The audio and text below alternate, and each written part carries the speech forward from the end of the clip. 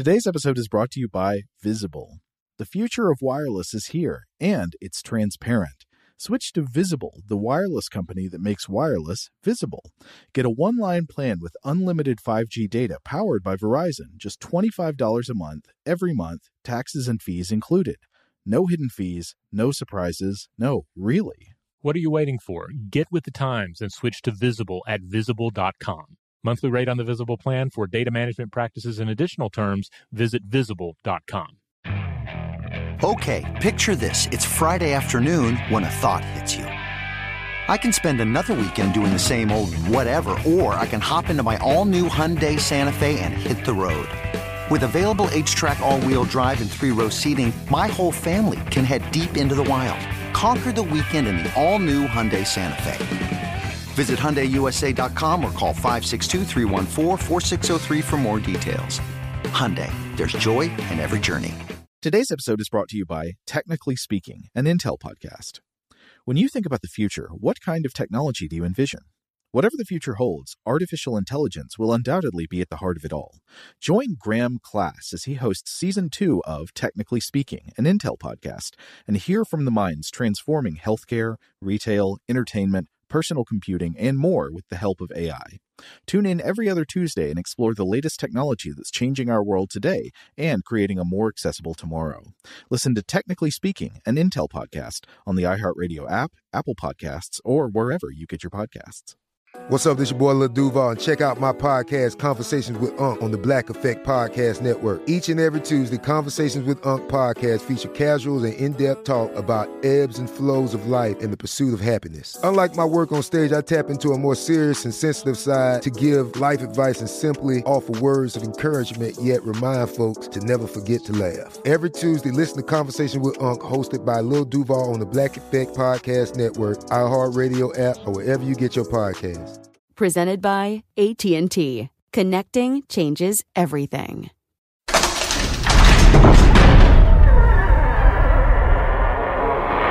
Hey, welcome to Stuff to Blow Your Mind. This is Robert Lamb. And I'm Joe McCormick, and today we're bringing you an episode from The Vault. This is the first part of our series on the Shanhaijing, also known as the classic of mountains and seas, the great old Chinese text that has all these excellent bits of mythic geography and monsters. This episode originally published on February 9th, 2021, so we hope you enjoy this rewind. Welcome to Stuff to Blow Your Mind, a production of iHeartRadio.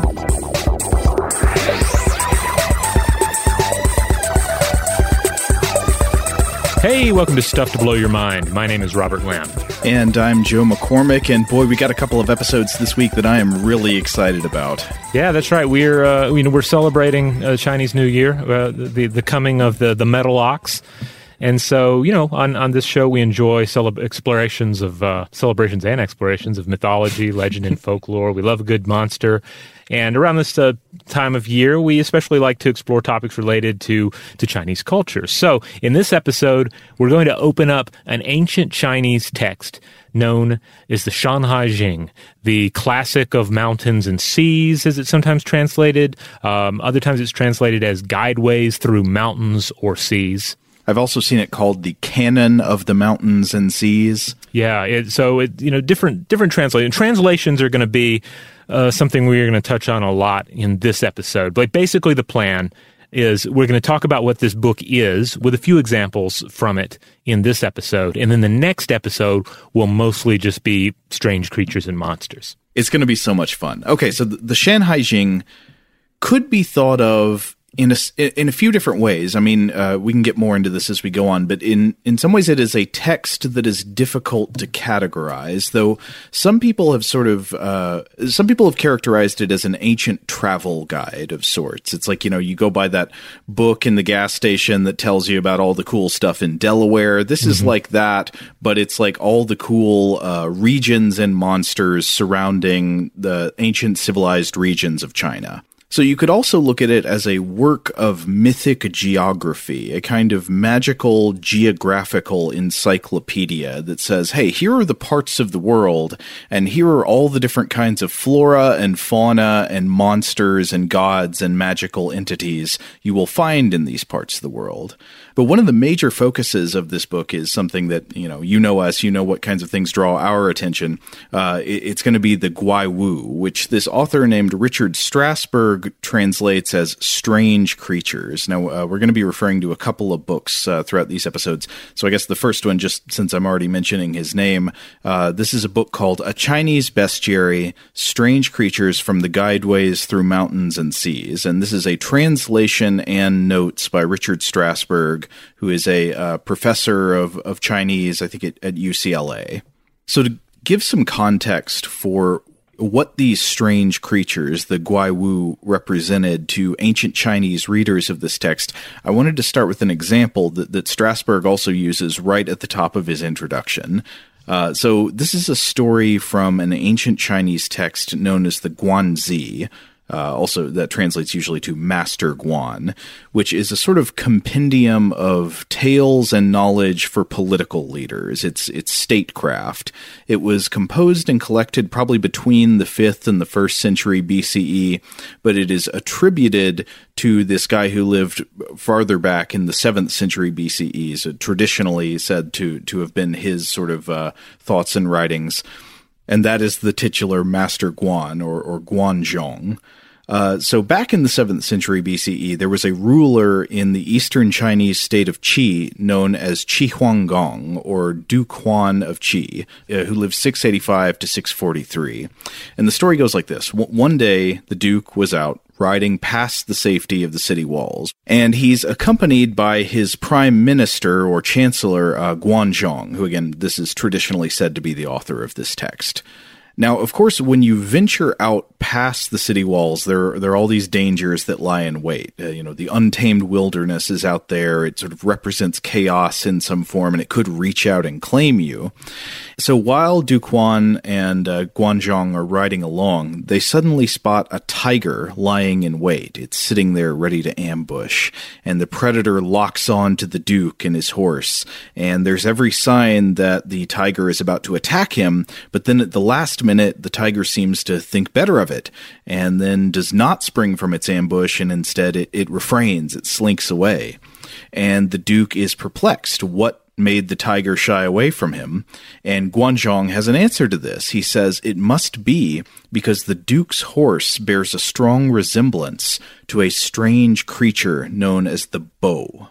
Now, a bow is in some ways like a Western unicorn. If you've ever seen it in illustration, you might have just mistaken it for that Western unicorn tradition. It is a horse that has a horn on its head, but it is more than that. And just to give you a flavor of the raw text itself of the Shanhai Jing, I want to quote from Strasberg's translation of the entry in this text about the bow. So it goes like this. 300 li farther west stands Mount Winding Center. There is much jade on its southern slope, and much realgar, white jade and metal on its northern slope. There is a beast dwelling here whose form resembles a horse, but with a white body, black tail, a single horn, and tiger's teeth and claws. It makes a sound like a drum, and is called the bow. The bow devours tigers and leopards. It can also protect against weapons. There is a tree growing here that resembles a wild plum, but with round leaves and red fruit that is as large as a papaya. It is called the Huai tree, and eating of it will increase one's strength. And then after this, after telling the story about Duke Huan, Strasberg says that this story kind of illustrates the importance of understanding of strange creatures for powerful and learned people in ancient China. And so to quote from his introduction here, Strasberg writes, Duke Huan, who has become legendary as the first of the 5 great hegemons of the Zhou dynasty, is shown displaying his control over the wild periphery. The tiger not only represents a threat to man still feared in many areas of China at that time, but, symbolically, other nobles who occasionally challenged the duke's rule. The duke's preeminence among men is matched by his horse's resemblance to one of the more fearsome strange creatures, and the duke's supremacy appears only momentarily threatened before he is cleverly reassured by his prime minister. The original readers of this anecdote were mostly members of the literate elite with political ambitions as officials or advisors in the courts of the feudal states. They understood Guanzhong's timely reply as an example of his legendary success as an official, and read the story as a recommendation that they, too, equip themselves with such useful knowledge of the strange. And so this is so interesting. I love what is the kind of picture of the culture that's inculcated by this anecdote. The idea that if you want to be a learned person, a good advisor who has who can sort of adapt to any situation, you don't just need to know how politics works. You don't just need to know astronomy. You don't just need to know the ways of divination and the will of the gods and all that. You also need to understand monsters. You need to understand the strange beasts. You must have the bestiary within your own mind. Yeah, this is a really interesting way to think about it, right? The world is full of these strange creatures, but there's an advantage in knowing about them and understanding their properties, because they are ultimately part of the world as well. Because in the various ways of looking at it, the creatures that pop up in this book, they're not considered outsiders. They are part of the world, and if you want to know the world, you need to know its denizens. Yeah, sometimes I get the impression when reading about this that it means something different to be a strange creature in this ancient Chinese understanding of the world than it would mean to be like a supernatural creature. Does that make sense? Yes, but then a lot of the strange creatures, some of the strange creatures are definitely supernatural, right? And they're gods even, or demigods, have some sort of relationship with gods. Others are just strange creatures, like right. Like one example that comes up, if I can, I'll briefly just read a quick passage from this translation by Anne Barrell that I'll be referring to again and again here. The text says, and this is again from the Shanhai Jing, "There is a bird here which looks like a duck, but it only has one wing and one eye. It can only fly if it and another bird join together. Its name is the South Wild. Whenever it appears, there will be severe floods over all under the sky." So a half duck. Yeah, so a half duck that comes together with another half duck and becomes a thing that can fly. It doesn't sound like this is a divine being. There is a certain amount of magic to it, I guess, in that it's something it does can be an omen or can clue you in about what's happening in the world at large. But that seems to be part of the world view of the time anyway. So yeah, it's not like all of these are magical creatures versus traditional creatures. Because there are a lot of non-magical, there are a lot of, as we'll discuss more about this in a bit, but it's not just filled with creatures that do not exist. There are also creatures within this book that are very much real creatures. Mm-hmm. And to be clear, that mixing of the mythical realm with the utterly mundane natural realm, that appears in other types of bestiaries from other parts of the world, too. Yeah, probably the main thing we're talking about when we're talking about bestiaries are, of course, medieval bestiaries of Europe. These were among the most popular illuminated texts in Northern Europe at the time. They were compendiums of beasts, real and imagined. They were generally described in terms of their religious meanings. There's a 2nd century CE text called the Physiologus, and this is the earliest known example of this sort of text. And it was based on information compiled from other sources, such as Aristotle's History of Animals, the work of Herodotus, and of course, another key text that we've referenced again and again on this show that I imagine a number of you are already thinking about as a parallel to the Shanhai Jing, and that is, of course, Pliny the Elder's Natural History. Right. His natural history, of course, Pliny the Elder was a Roman military officer, politician, and author who lived in the 1st century CE. And his natural history is a great window into what was thought to be known about the world during that time in ancient Rome. Yeah, it was a 10-volume attempt to compile all ancient knowledge concerning a multitude of subjects that included no shortage of magic and monsters. Now, Strasberg makes some comments in his introduction that I thought were interesting, which is that while the Shanhaijing has some similarities to these Western ancient and medieval bestiaries, it is very different in that it does not do allegorical moralizing the way especially medieval bestiaries in Christian Europe did. I guess to clarify on that, like a lot of times if you read one of these medieval bestiaries, it would be like, here's a monster, here's the cockatrice, or here's the unicorn, here's the basilisk. And then that becomes sort of a metaphor for something about like sin or redemption. It has special meaning within like Christian theology. For the authors of the Shanhaijing, I think it seems clear that this would be more akin to something like what Pliny was doing. It was about just the literal preservation and transmission of what was believed to be real knowledge about the world. Yes. Now, not to say that some of these various creatures end up taking on additional meaning later on and are used to push various points. But yeah, for the most part, this is an idea of this is the world. Let us try and chronicle what is going on in the world, both the Chinese world and the world outside the limits of Chinese culture. So the Shanhaijing consists of 18 books that attempt to chronicle the world, and it has no known author, though it was long attributed to the mythic ruler Yu the Great. This is the individual who is said to have quelled the Great Flood of China during the 21st century BCE. Now, another interesting thing about the Shanhaijing, brought up by both key sources for this episode, is that it has long resisted easy classification. Now, not to the extent of, say, the Voynich manuscript, which, it seems like it's perhaps a nonsense text, right? We can't apply any understanding to it. We just have theories about what it possibly could be. So it's not on that level. But it is to the extent that different commentators across the centuries have looked to it as different things and for different answers. So the Shanhaijing has been seen as a book of ancient wisdom, a book of omens, a book of geography, a book of cosmology, a book of fiction, a book of mythology, a book of traditional medicine, and more.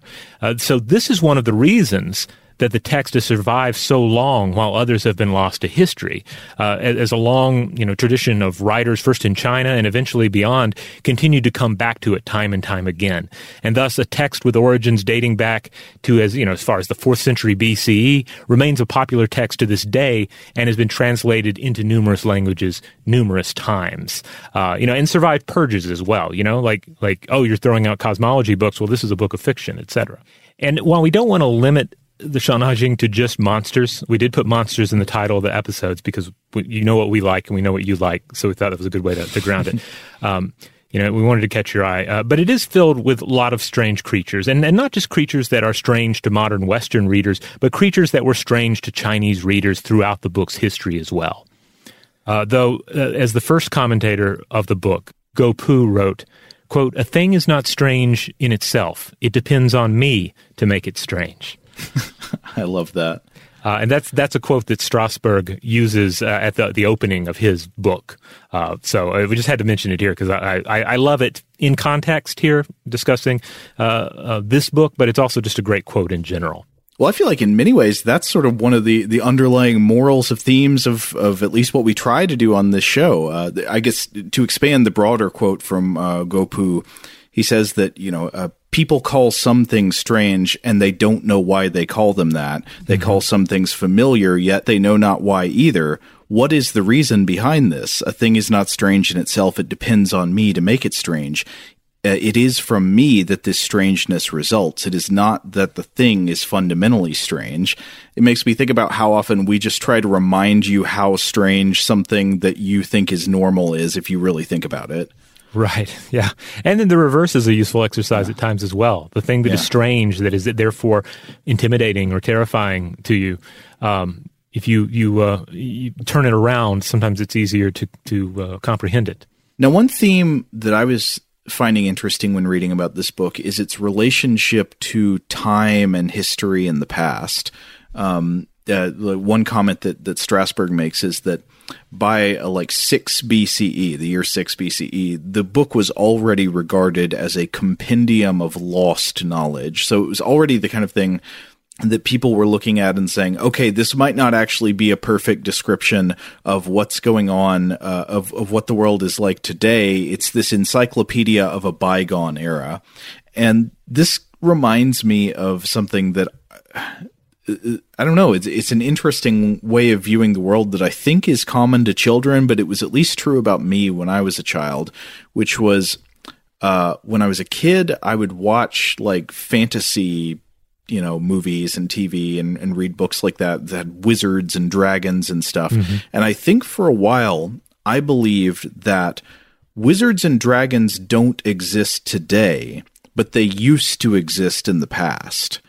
Like the distinction was not like, mundane is real, magical is not real. Instead, it was like mundane is now, magical was past. Huh, interesting. Well, on one hand, I envy you for having ever gotten to believe that dragons were real, but on or at least I wondered. Oh, it seemed like okay, that maybe that's a plausible view of how things were. Yeah, but I mean, it makes sense because fantasy often is, especially modern fantasy, is the it's like sci-fi in reverse. It's the exercise of engaging with an imagined past that tells us something about the present. But I think it's interesting that sometimes people would navigate this difference by saying, okay, an encyclopedic work that has lots of monsters and strange creatures in it, it's not so much that this is unreal and mythical and magical. Instead, it's a reference to some lost previous time and place. Yeah, like the time when these creatures roamed. And of course, that sort of view of time, you do see that reflected in a lot of different traditions and cultures. Like there was a time when there were giants. There was a time when there were dragons or unnatural beings walked the earth because of some cataclysm.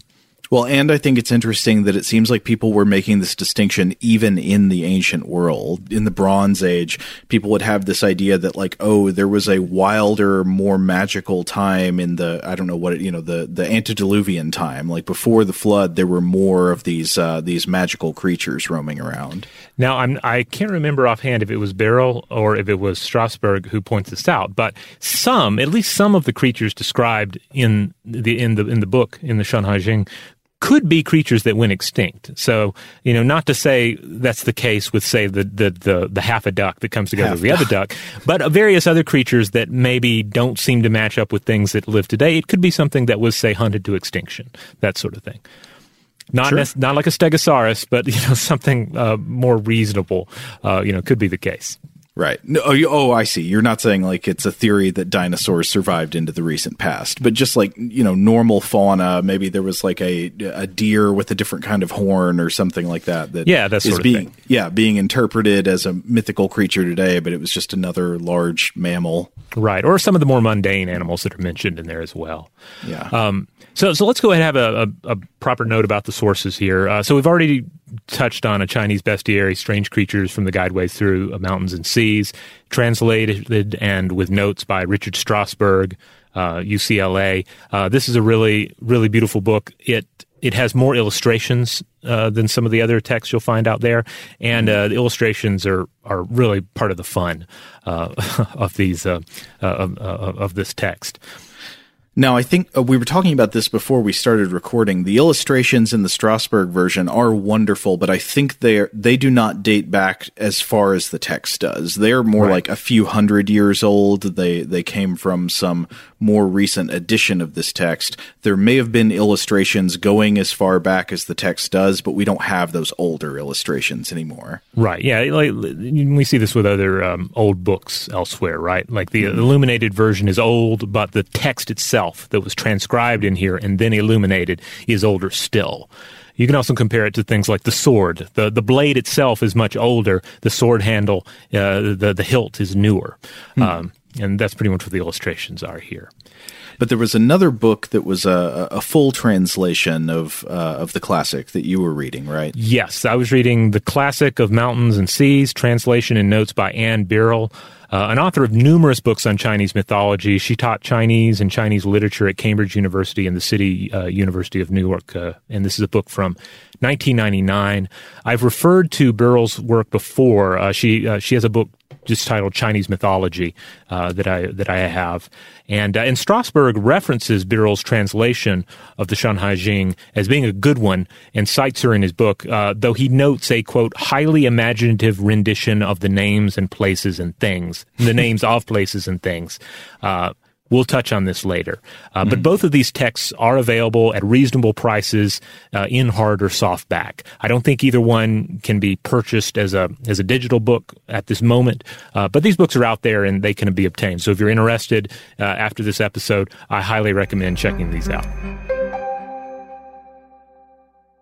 Shout out to Astepro for sponsoring this episode and providing us with free samples. Rob, as the local host with allergies here, they sent you some of their nasal spray to treat your allergies. What was your experience like? Yeah, that's right. I always wrestle with the pollen a bit when it rolls in during the spring, so they sent me the little nasal spray. I tried out the product, and yeah, it sure did help me get on top of my symptoms for the day.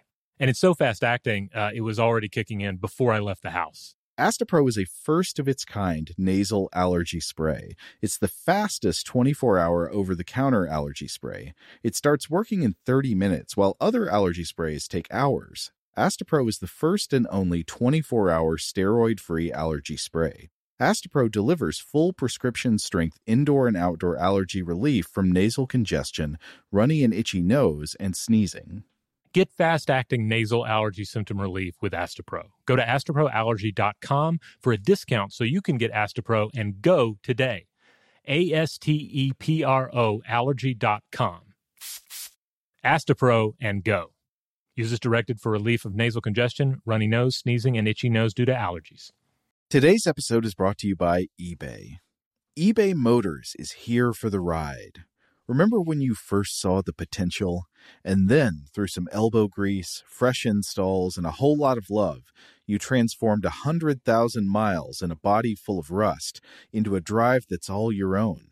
Look to your left. Look to your right. It's official. No one's got a ride like this. There's nothing else that sounds like, feels like, or looks like the set of wheels in your garage. With over 122 million parts, you can make sure your number one ride or die stays running smoothly so there's no limit to how far you can take it.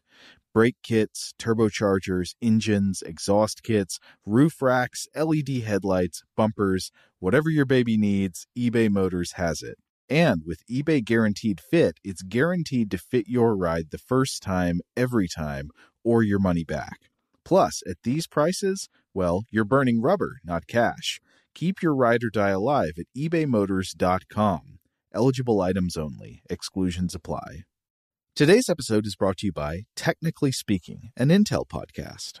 When you think about the future, what kind of technology do you envision? Whatever the future holds, artificial intelligence will undoubtedly be at the heart of it all. Join Graham Class as he hosts Season 2 of Technically Speaking, an Intel podcast from Ruby Studio in partnership with Intel. Explore the future of technology that's rapidly evolving our world today with the help of AI. There's still so much work and research needed to fully understand the power and potential of AI, and Intel is at the forefront of implementing AI in revolutionary technology that's changing the world we live in for the better. In each episode, Graham interviews the minds transforming medicine and healthcare, retail, entertainment, personal computing, and more while pioneering new uses for AI in these spaces. Tune in every other Tuesday and explore the latest technology that's changing our world today and creating a more accessible tomorrow. Listen to Technically Speaking, an Intel podcast on the iHeartRadio app, Apple Podcasts, or wherever you get your podcasts. Today's episode is brought to you by Visible. If you haven't heard of Visible, now you have. They're the wireless carrier that's making wireless visible. It's in the name. Get a one-line plan with unlimited 5G data powered by Verizon, just $25 a month, every month, taxes and fees included. Having a one-line plan means you only need you to save. No estranged roommates, exes, cousins twice removed, or AI-powered humanoid robots needed. And because $25 a month really means $25 a month, you can call, text, stream, whatever, as much as you want without worrying about getting dinged at the end of the month. No hidden fees, no surprises. No, really. It's like the old saying goes, you can't judge a book by its cover, but you can judge a company by its name.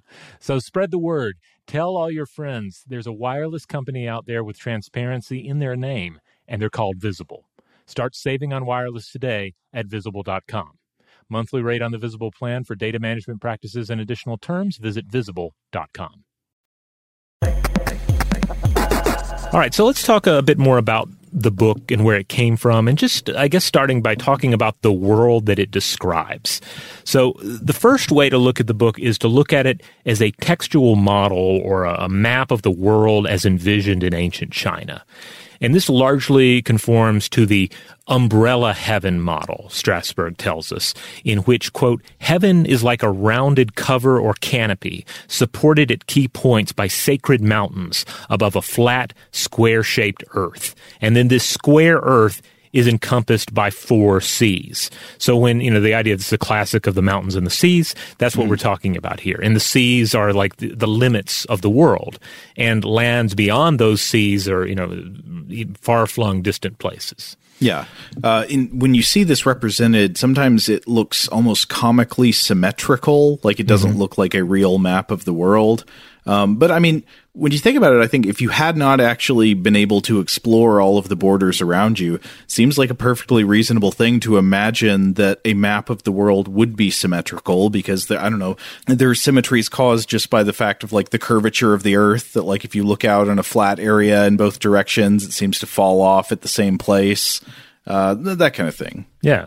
So Strasberg writes that, quote, in the distant past, the concept of seas may have been more metaphorical, referring to any body of water or even a landmass that lay beyond the limits of the home territory. As the local Chinese ethnic cultures expanded and had more direct contact with the oceans to the northeast, east and south, the term seas took on more concrete meaning, while the magical concept of 4 remained more symbolic than real, especially with regard to the, quote, Western Sea. So the Western Sea might have been more like, the expanse of land reaching out towards Central Asia and Europe and India. Yes, exactly. Now, in terms of comparing the Shanhai Jing to books that listeners are more familiar with in the Western world, another one we might compare it to is the Bible, because like the Bible, we have different authors and different works from different periods of time coming together in a single collection.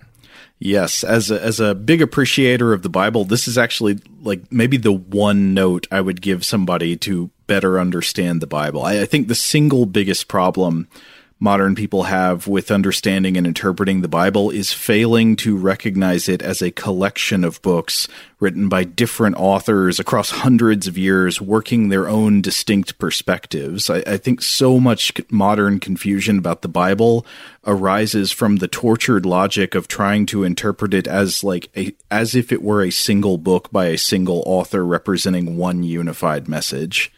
Yeah, you can really get stylistic whiplash, too, going from one book of the Bible to another. Yeah. That's a former show guest, Bart Ehrman, who came on to talk about the origins of the concepts of heaven and hell.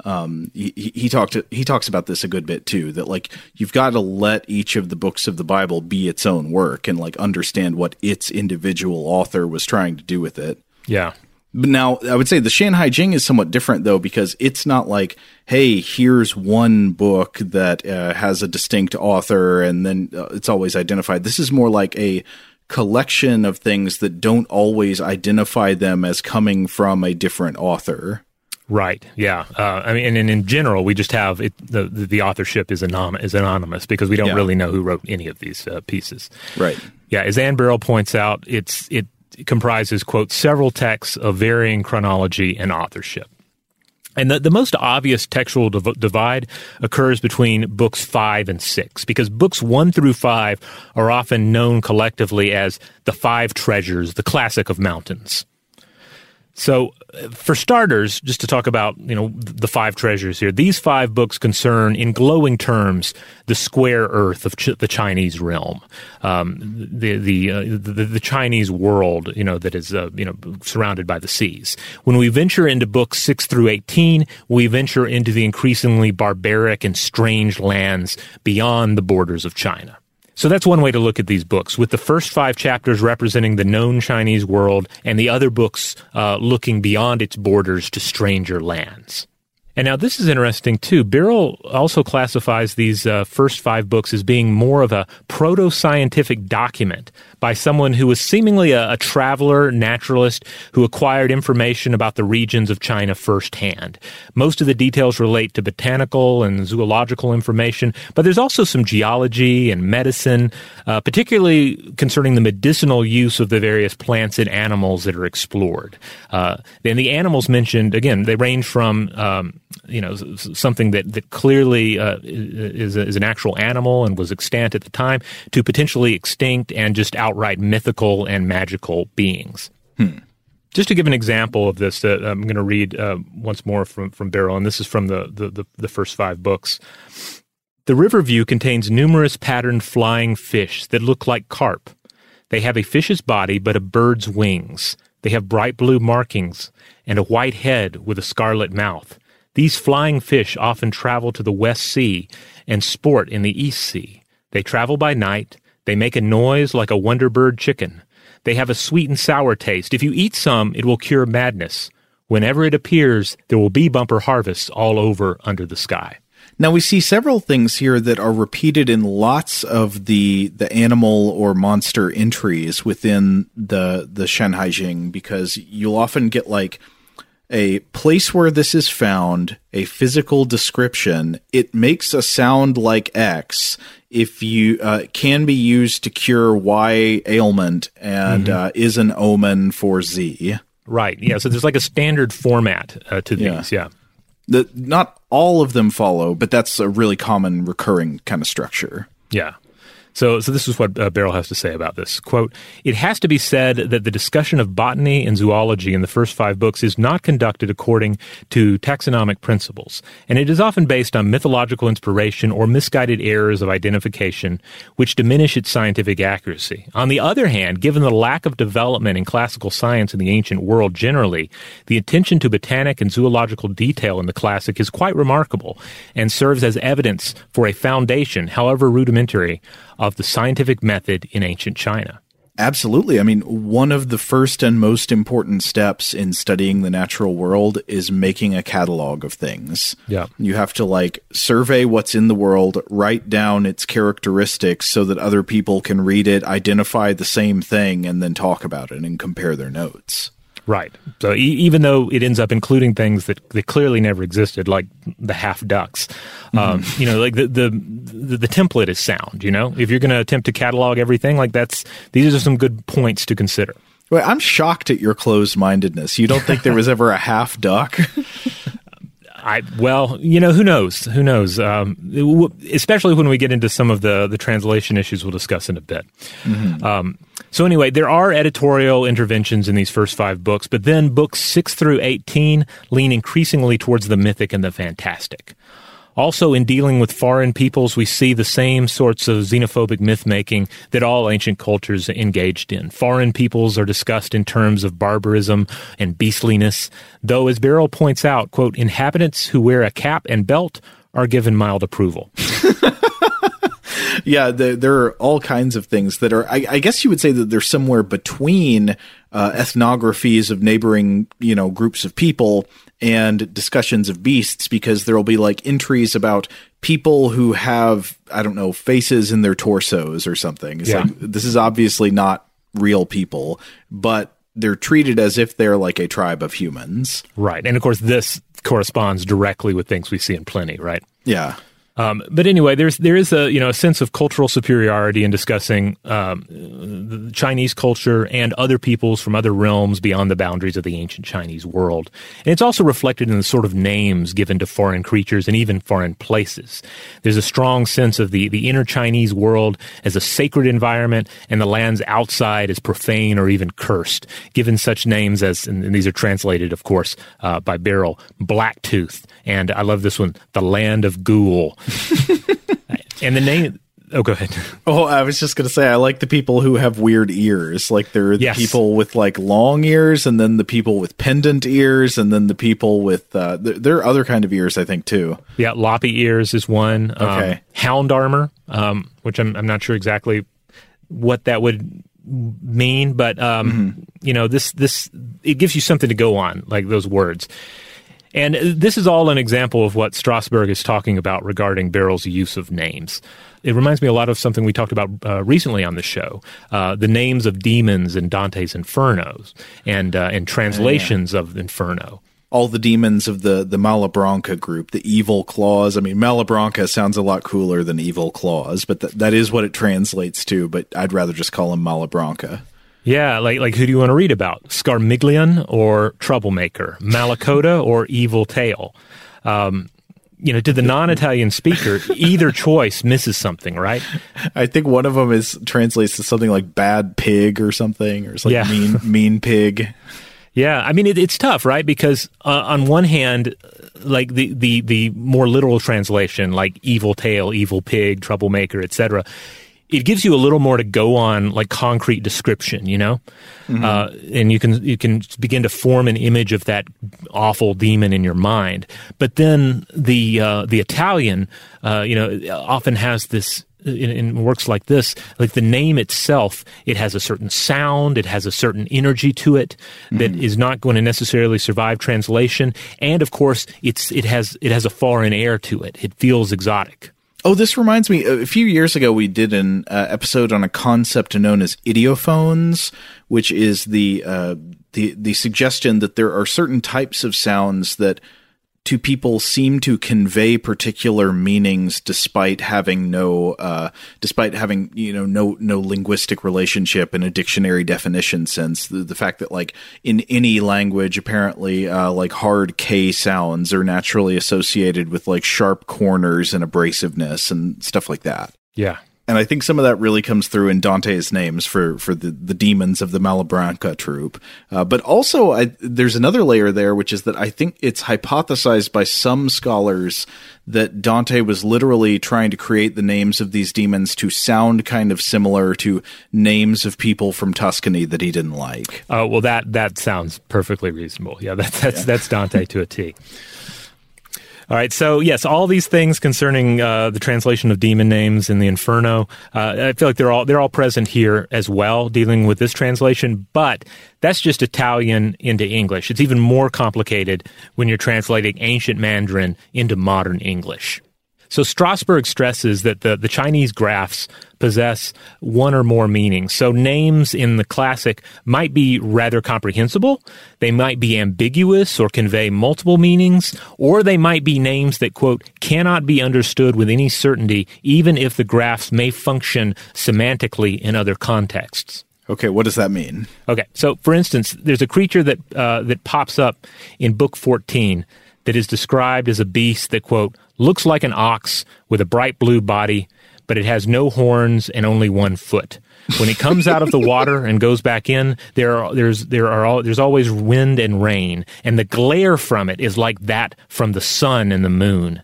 The animal makes a sound like thunder, and its name is... And then it depends on what translation you're reading. So Birrell translates its name as awestruck. Okay. I am awestruck by its glare like the sun and the moon, and it's 1 foot. Strasberg merely writes, he is called Kui. The K-U-I is to use our alphabet. So there you see the divide here. Now, again, I kind of feel like I like both because the more Mandarin name, like it has all of that. It feels it feels exotic. It has this kind of magical energy to it. But then awestruck also gives me something to go on. So I can see the argument made from either translation. It's also described as a thunder beast. And just to give a little more detail about it, because it has a fun little story with it, the great god Yellow, which it may also be translated as the Yellow Thearch, but more commonly known as the Yellow Emperor. I feel like that's how I see this character described most of the time, Huang Di. And it basically what the Yellow Emperor does is he sees this creature. It's powerful. It has all this energy. So he kills it and he makes its skin into a drum and uses one of its bones to beat the drum. And it is, as you might imagine, quite loud. And so this instrument becomes crucial in his battle against Qi Yu, the legendary creator of metalworking and weapons. Well, that seems very fitting because, again, as we've said, a lot of the entries in the Shanhaijing don't just tell you what a creature is and where it is, but they often tell you like what you can do with it. Like it will protect against weapons, or it is a medicine that will prevent swelling. Yeah, and if you happen to be a god, there are additional things you can do with it, apparently. Now, like most mythical creatures, there are a lot of variations with the Kuei here. In Yang, An, and Turner's Chinese Mythology, another book that I have here, they point out that Confucius used the Kuei in order to teach the concept of one is enough regarding the staffing of key talented officials, because, again, this is, in essence, a one-legged ox. So I found that pretty interesting. Well, I like that how even if in the original text these monsters are not usually presented as something that's supposed to have an allegorical meaning, it's just like, hey, here's a monster, here's where it is, what it does. That interpreters will give it an allegorical meaning. Right. Yeah. So that's something to keep in mind with all of these. As is always the case, once a mythological creature is introduced or reintroduced, even. Others may take it and change it and adapt it and use it for other purposes. Right. Now, Birrell notes that regarding translations, in some ways the Shanhaijing is less challenging than other archaic texts, but that the, quote, nature of the textual problems of the classic resides in the great number of graphs for which the text is the locus classicus and for which no safe and satisfactory glosses have yet been offered. So if you remember back to our episode on the Chinese typewriter, you might recall these facts about Mandarin characters. Mm-hmm. So first of all, the overall Chinese lexicon numbers in the tens of thousands, 47,000 you'll find in one of the key dictionaries. And it's been summarized that in order to get the basic gist of a Chinese newspaper today, you would need to know between 1,200 and 1,500 characters. To really sufficiently understand what you're reading, you'd need to know between 2,000 and 3,000. Meanwhile, a well-educated Chinese speaker in today's world likely knows 6,000 to 8,000 characters. So that's like less than 20% of the total vocabulary. Yeah. So what Birrell is saying here regarding the Shanhaijing is that there are some characters or graphs in it that are the best known or the primary example of usage. You know, like you don't find them anywhere else, or this is the main place you find them. So it might be the name of a place or a creature, and there's not much in the way of additional context. Okay, so it's just like, here's the thing, and we don't really have any other reference points going back any further for it. Right. So Birrell sums up her translation choice as being one that avoids transliteration and immediately brings the classic to life. You know, again, getting that idea of like awestruck, that'll give you some idea of what this one-legged ox is doing. Mm-hmm. There are some 3,000 place names she writes, and the text easily becomes overcrowded otherwise. And she goes into a lot more detail about this, essentially laying out her entire philosophy on translating this challenging text. But anyway, back to the format here. While there is a concise formulaic style in the first 5 books that can seemingly be attributed to a potential still unknown single author, books 6 through 18 are a different matter. Birrell writes that the text becomes disjointed, repetitive, minimalist even, like, quote, hurried, even careless travel notes. And there are different theories as to why. Some commentators have proposed that these were collected originally on bamboo slips, and they became displaced at some point, resulting in disorder. Others have pointed more to editorial additions and even censorship. And Birrell describes these books as a makeshift text made up of different reports from different travelers put together with no attempt at literary form. But that doesn't mean that books 6 through 18 are less interesting or anything. Birrell writes that quote, they contain such valuable and unrivaled data on anthropology and ethnology, genealogy, ecology, and mythology that their content more than makes up for the deficiencies of style. I'll say I can't wait to read more passages from this book in part 2. Yeah. There's so much wild and wonderful stuff in there. But it's one of these things. Like, I think when I first started looking into this, I thought, oh, here's a book from which we can just draw some interesting creatures to highlight. And then the more I looked at it, I realized that the book itself, like the story of the book and the form of the book, was just so fascinating, and ultimately makes us think about like books in general and books in other that comes from other cultures, ancient books, holy books, how they're built and how we think about them. Right. Well, one thing that it definitely has in common with many other ancient works, and that I think is always very interesting, is that it's the work of many hands. This is obviously, there were different authors at different times adding to this collection. And there are different sensibilities going into the entries within this travel guide or encyclopedia or mythic geography, whatever you want to call it. But it has, through much of history, been ascribed to a single author. It said, yeah, Yu the Great wrote this. It was one guy. And so you're imagining a single brain from legend that poured forth this thing that is quite clearly in reality an amalgam. Yeah. Of course, if Yu the Great had written it, if that were true, that would mean the book would be like 4,000 years old. But in reality, the first 5 books, the 5 treasures, they probably date from the 3rd century BCE.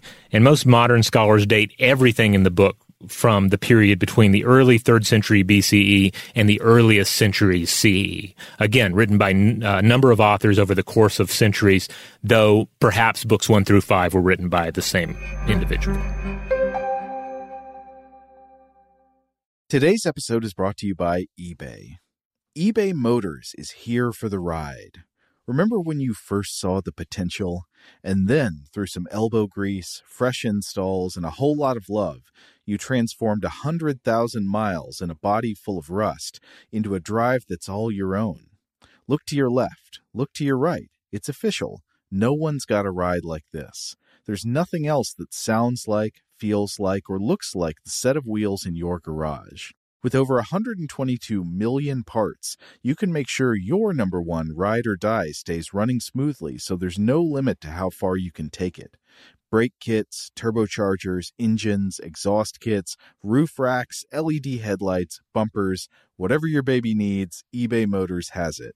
And with eBay Guaranteed Fit, it's guaranteed to fit your ride the first time, every time, or your money back. Plus, at these prices, well, you're burning rubber, not cash. Keep your ride or die alive at ebaymotors.com. Eligible items only. Exclusions apply. Today's episode is brought to you by Technically Speaking, an Intel podcast. When you think about the future, what kind of technology do you envision? Whatever the future holds, artificial intelligence will undoubtedly be at the heart of it all. Join Graham Class as he hosts Season 2 of Technically Speaking, an Intel podcast from Ruby Studio in partnership with Intel. Explore the future of technology that's rapidly evolving our world today with the help of AI. There's still so much work and research needed to fully understand the power and potential of AI, and Intel is at the forefront of implementing AI in revolutionary technology that's changing the world we live in for the better. In each episode, Graham interviews the minds transforming medicine and healthcare, retail, entertainment, personal computing, and more while pioneering new uses for AI in these spaces. Tune in every other Tuesday and explore the latest technology that's changing our world today and creating a more accessible tomorrow. Listen to Technically Speaking, an Intel podcast on the iHeartRadio app, Apple Podcasts, or wherever you get your podcasts. Today's episode is brought to you by Visible. If you haven't heard of Visible, now you have. They're the wireless carrier that's making wireless visible. It's in the name. Get a one-line plan with unlimited 5G data powered by Verizon, just $25 a month, every month, taxes and fees included. Having a one-line plan means you only need you to save. No estranged roommates, exes, cousins twice removed, or AI-powered humanoid robots needed. And because $25 a month really means $25 a month, you can call, text, stream, whatever, as much as you want without worrying about getting dinged at the end of the month. No hidden fees, no surprises. No, really. It's like the old saying goes, you can't judge a book by its cover, but you can judge a company by its name. So spread the word. Tell all your friends there's a wireless company out there with transparency in their name, and they're called Visible. Start saving on wireless today at Visible.com. Monthly rate on the Visible plan for data management practices and additional terms, visit Visible.com. Okay, picture this. It's Friday afternoon when a thought hits you. I can waste another weekend doing the same old whatever, or I can conquer it. I can hop into my all-new Hyundai Santa Fe and hit the road. Any road. The steeper, the better. Because my all-new Santa Fe is available with H-Track all-wheel drive, so I can hit the trail without a worry in the world. Heck, with 3 rows and best-in-class rear cargo space, I can pack the whole family in with all our gear. We've got available dual wireless charging for our phones, so we'll never lose touch with civilization, and we won't lose touch with the primordial power of Mother Earth. So which is it? Waste the weekend or do something a little more epic? And conquer it in the all-new Hyundai Santa Fe. Visit HyundaiUSA.com or call 562-314-4603 for more details. Hyundai, there's joy in every journey. Now, we've mentioned him already because he's the source of that great quote about how it is me that makes something strange. But the author of this quote was Go Pu, who lived 276 to 324, who was a scholar and poet and a really important commentator on the classic of the mountains and seas through history. A little background on Go Pu. My main source here is An Introduction to Chinese Poetry, From the Canon of Poetry to the Lyrics of the Song Dynasty by Michael Fuller, published by Brill in 2020. So, Go Pu lived under the chaotic end of the Western Jin dynasty, which fell apart due to all kinds of simultaneous crises around the year 316. I think there was some kind of succession dispute for the leadership that turned into violent chaos, and all kinds of things went wrong. But then eventually power was reconsolidated under what's known as the Eastern Jin, I think like the year after that, and Go Pu served out under the Eastern Jin. Now, according to Fuller, Go Pu was the preeminent writer of the early Eastern Jin, and this would, of course, include poetry. He was a poet, and I'm going to read one of his poems in a minute, but he was also an immensely learned scholar, having had the benefit of access to the imperial library since he was young due to the fact that his father was also a member of the Jin court. In addition to writing a commentary on the Shanhai Jing, he also wrote commentaries on other works, such as the Lyrics of Chu, and he annotated the earliest surviving Chinese dictionary, the Arya.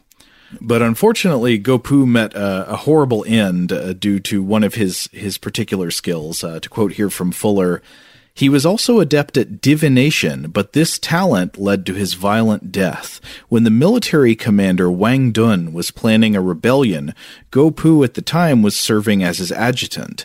Wang sought a divination about whether he would succeed, and Go's answer was, "Surely not." Wang had him killed.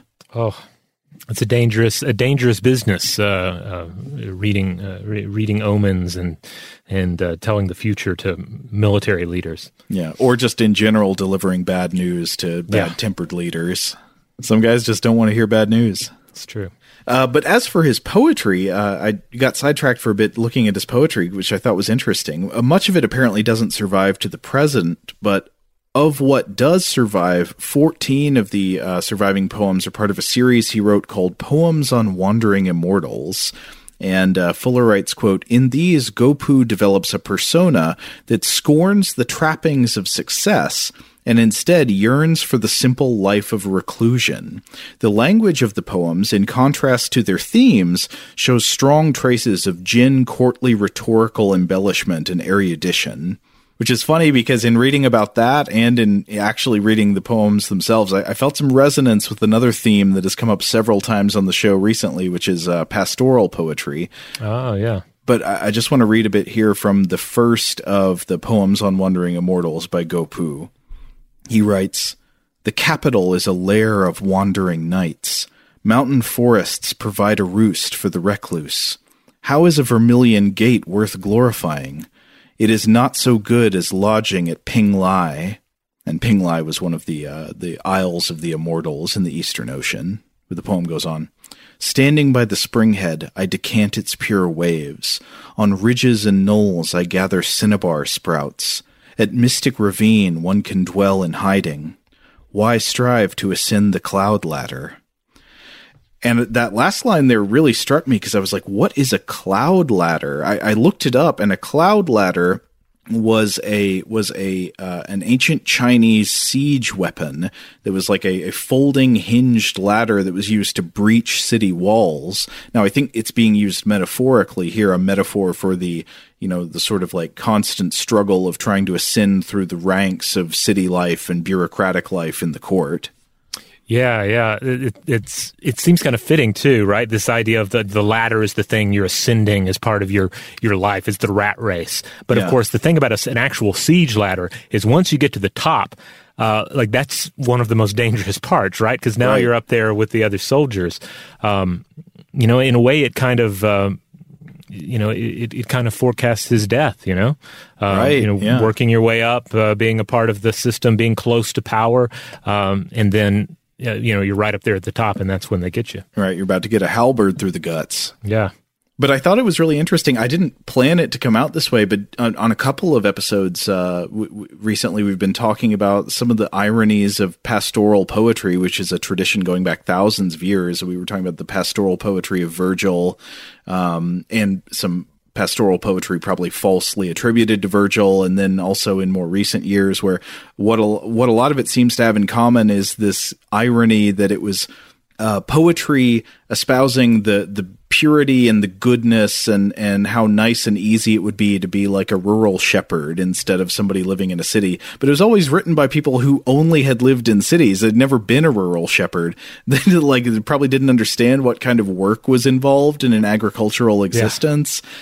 And so, this seems like the same thing. I mean, not to disparage Gopu, who it seems like he was a really interesting poet, but it seems yet again like this is somebody who his whole life had lived, the courtly life, and he's idealizing the life of someone living alone in the wilderness, which obviously would come with its own harshness and struggles. But I guess the grass is always greener, or the cinnabar sprouts are always greener when you're trying to climb the cloud ladder.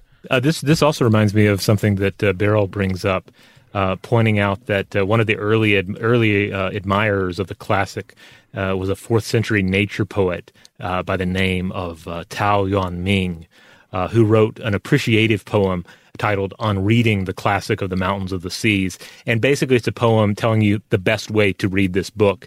And it involves like setting out, going out into nature, being in a garden that has been freshened by a rain shower, being surrounded by good friends, having some new wine, there's a gentle breeze. And then he says, quote, "If this isn't happiness, then I don't know what is." But there's kind of like a pastoral longing tied up with appreciation of the book, which makes sense given that those first 5 chapters, the 5 treasures, are in a large part just about the beauty of the Chinese landscape and the world of China. So I feel like those two things go together, rather snugly. Well, I'd say that's actually a very strong tradition throughout different ages of Chinese poetry. One of the things that I think is one of the most unifying characteristics of Chinese poetry in particular is its tactile appreciation of the specific surfaces and images of nature. Mm-hmm. There are tons of wonderful Chinese poems just about the feeling of the water of the stream and the sun shining off of the leaves of the tree. There's a lot of very, very textural pleasure of the natural world. Yeah, the half ducks coming together and flying off. So yeah, the earliest commentary on the Shanhaijing is that of Gopu. And in it, he shares a really cool story to illustrate how this older text found new life. A story that was first mentioned in the earliest preface to the Shanhaijing by Lu Xun, who lived 53 BCE through 23 CE. And in this account, basically this is what happens. It's 50 CE, and the Han Emperor visits a cave in northwest China that has just been opened up. And here they find the remains of a man with his hands bound behind his back, bound with his own long hair, and one of his feet is in fetters. And the emperor is just fascinated by this. He's very curious, and he asks his entourage for an explanation. But no one has an answer, except for the librarian, Lu Xihang. He recognizes it and explains that there is a parallel to this in a book that he has, in the classic of the mountains and seas. And it's the myth of Perils and Twain Lode's ritual execution for the murder of a lesser god beloved by a greater god. Now, this would be Twain Lode here, or Fu, was a god and ultimately a corpse deity who was indeed ritually executed for the murder of Notchflaw, or Yayu, a polymorphic deity that eats humans, sometimes described more in terms of a cannibal. And then Twain Lode is then resurrected by shamans after his death, thus his status as a corpse deity. So anyway, in this little account, Beryl writes, the emperor was absolutely astounded by this. And from that time on, people were in competition to study the classic. And so, this begins a long tradition of studying the text, commenting on it, and eventually translating it into other languages. Various views of the text are favored throughout its history. And, it ends up, still to this day, people are writing books about it. New translations are coming out about it. And and also you see new works emerge in recent centuries as well. During the 18th century, the Chinese writer Li Juqian, who lived 1763 through 1830, wrote a satirical novel that inverted the ridicule of the book. Instead of facing outward towards non-Chinese, it faced in at the Chinese people, subverting the mythology to point out perceived faults in the national character, which is an interesting approach. A satire of his own culture. Exactly, yeah. And it's titled "Flowers in the Mirror." And I checked; you can actually get an English translation of this. Oh, that sounds interesting. Now, both authors here go into a lot more detail about all of this, about its the intricate details and like major translations and major commentators. But hopefully, this brief history will suffice for the podcast and help provide a base from which to enjoy the text. We were already going pretty long for part one, so we'll have to call it there, I think, and come back with more in part two.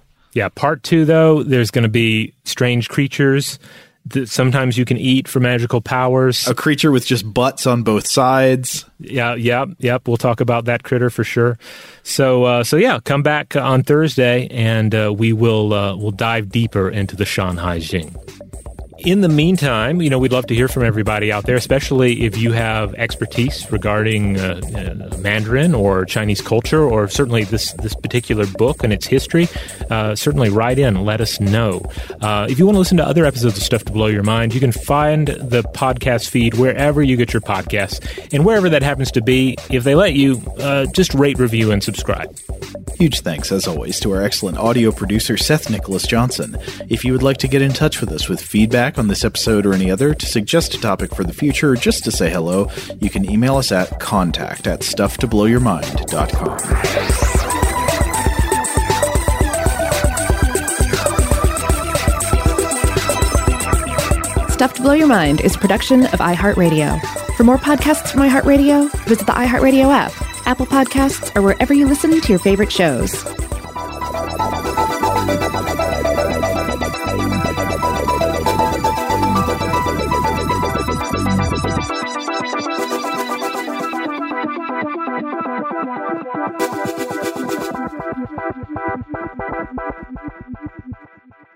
Today's episode is brought to you by Visible. The future of wireless is here, and it's transparent. Switch to Visible, the wireless company that makes wireless visible. Get a one-line plan with unlimited 5G data powered by Verizon, just $25 a month, every month, taxes and fees included. No hidden fees, no surprises, no, really. What are you waiting for? Get with the times and switch to Visible at Visible.com. Monthly rate on the Visible plan. For data management practices and additional terms, visit Visible.com. Rev up your thrills this summer at Cedar Point on the all-new Top Thrill 2. Drive the sky on the world's tallest and fastest triple-launch vertical speedway. And now, for a limited time, get more Cedar Point fun for less with our limited-time bundle for just $49.99. Get admission, parking, and all-day drinks for one low price. But you better hurry, because this bundle won't last long.